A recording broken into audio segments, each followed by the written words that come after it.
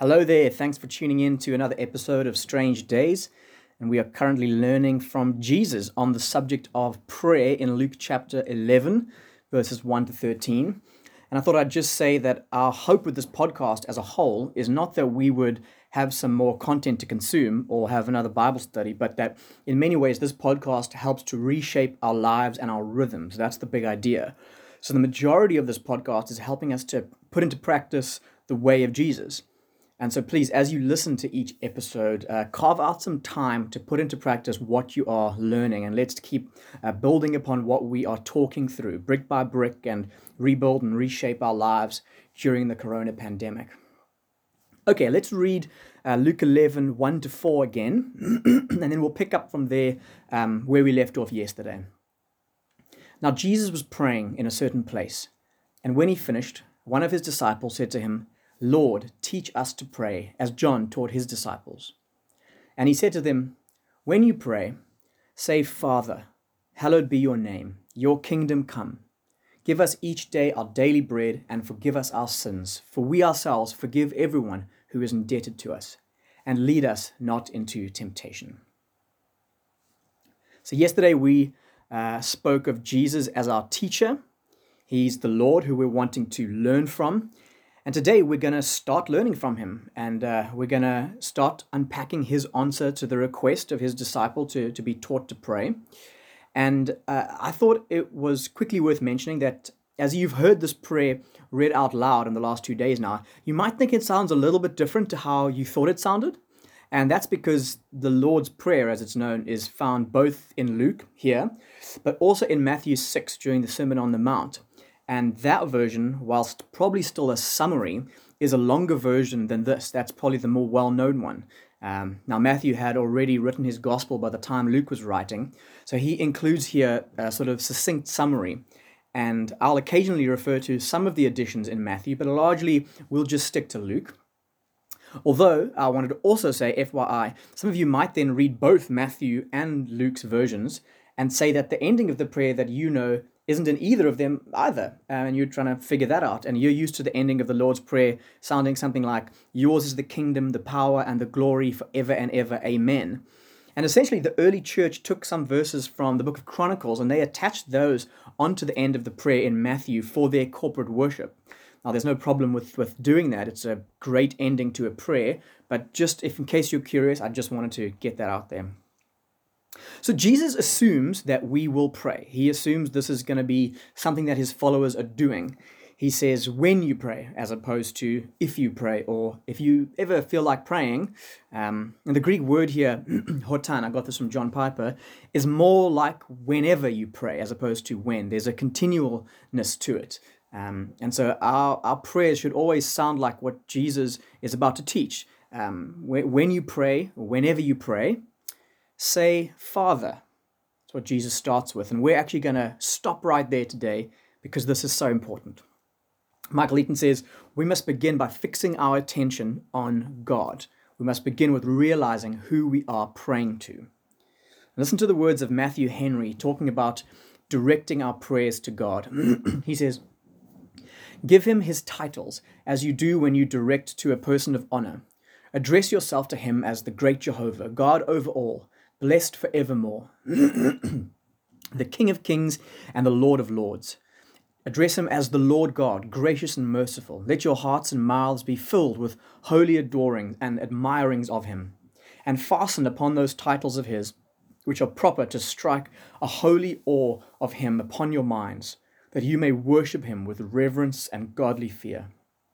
Direct your prayers to him as the God of glory, with whom is terrible majesty and whose greatness is unsearchable, that you may not dare to trifle with him or to mock him in what you say to him. But take notice of your relation to him as his children, and let not that be overlooked and lost in your awe-stricken adoration of his glories. Christ has, both by his precepts and by his pattern, taught us to address ourselves to God as our Father. And the spirit of adoption teaches us to cry, Abba, Father. If God is not ashamed of this, let us not be afraid to own this relationship. So we should seek to address God and say quite verbally when we pray, Father or Dad. And this can't be overstated. Mark Driscoll advises that if you want to grow in prayer, don't focus on prayer. Focus on the Father.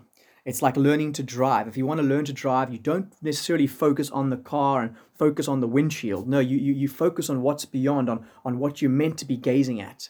And it's the same with prayer. We focus on the Father, not focus on prayer. And at this point in history, when Jesus was teaching this, it's good to know that God was not commonly called Father. Only 14 times in the Old Testament is God called Father. And it was always national and it wasn't personal. But Jesus on 60 occasions says, Father. This is actually one of the reasons Jesus was killed, because the religious leaders believed it was blasphemy to be so intimate with God. But Jesus invites us to join him in calling God Father. Andrew Murray, the South African, said that the Son came to make his Father our Father too. The knowledge of God's fatherly love is first and highest. The power of prayer will root and grow in the fatherliness of God. So the more we know God as Father, the easier it's going to be to talk to our dad.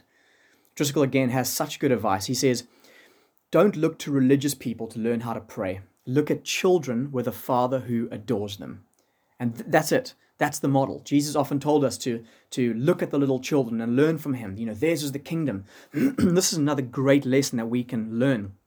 Kids know how they have access to their dad. If their dad was the president, they know that they still have a priority in his heart over his advisors that work with him daily. There's something about looking at the relationship between a father and his kids that we need to learn from if we're going to learn anything about prayer. And every good parent answers the requests of their children. And those answers are either yes, no, or later. And you can imagine what, if you just think of practical, real life between human parents and human children, what some of those answers could look like. And there's more that can be said on that, but we must know that our Father is good and he knows what is best, and he hears and he answers every prayer. And we need to be secure in the Father's love. Later on in verse 11 to 13, Jesus unpacks some of the certainty that he hopes to secure us in when it comes to the word Father. But for now, let's just say that we must know that we'll be accepted.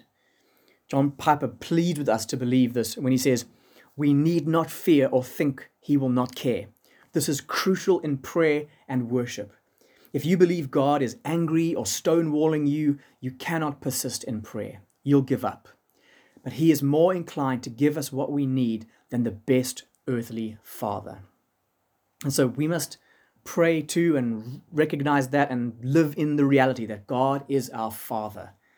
And then to put some steel in our spine to give us confidence, remember that we can boldly enter the throne room of our Father because of the blood of Jesus. And when we boldly come into the throne room, the throne of grace, into the presence of our Father, let's lastly note some of the things that we learn indirectly from Jesus in this prayer regarding our Father. If you read through the prayer, you'll learn a few things about our Father. Our Father is holy. Our Father is a king. Our Father is generous. Our Father forgives sin. Our Father leads well. So I want to encourage us to look up. Let's lift our eyes to our Father who's in heaven, as Matthew's version of the prayer tells us. Okay, Matthew's version says, our Father who art in heaven. That's where he is. He dwells in heaven. That's where his manifest presence is. Matthew Henry reminds us to look up. Heaven is the control room of the universe. It's the seat of our Father's government. He doesn't live in temples that are made by human hands. Heaven's a vantage point from where he can see all the children of men. It's a place of purity. It's the firmament of his power. So let's look up to our Father, like Jesus did when he broke the bread to feed the 5,000. It says that he looked up to his Father and gave thanks. Let's look up to our Father, the King. It's to him that we address our prayers. And that's typically how we direct our prayers. It's to the Father through Jesus Christ, our mediator and high priest, by the power of the Spirit. Father, help us know this more and more. Help us to be secure in the fact that we are adopted into your family Let us be secure in your love as sons and daughters. Make our souls know that you'll never cast us out, and that you're the perfect Father who never tires, never sleeps. You're always looking out for us. You're always protecting. You're always providing. Thank you that you are a wise Father who knows just what we need. And you're a Father who delights to hear from your children. Father, make us know that today as we continue to learn how to talk to you and continue to grow and how to have a relationship with you. Do this in our hearts, Father. Thank you. Amen.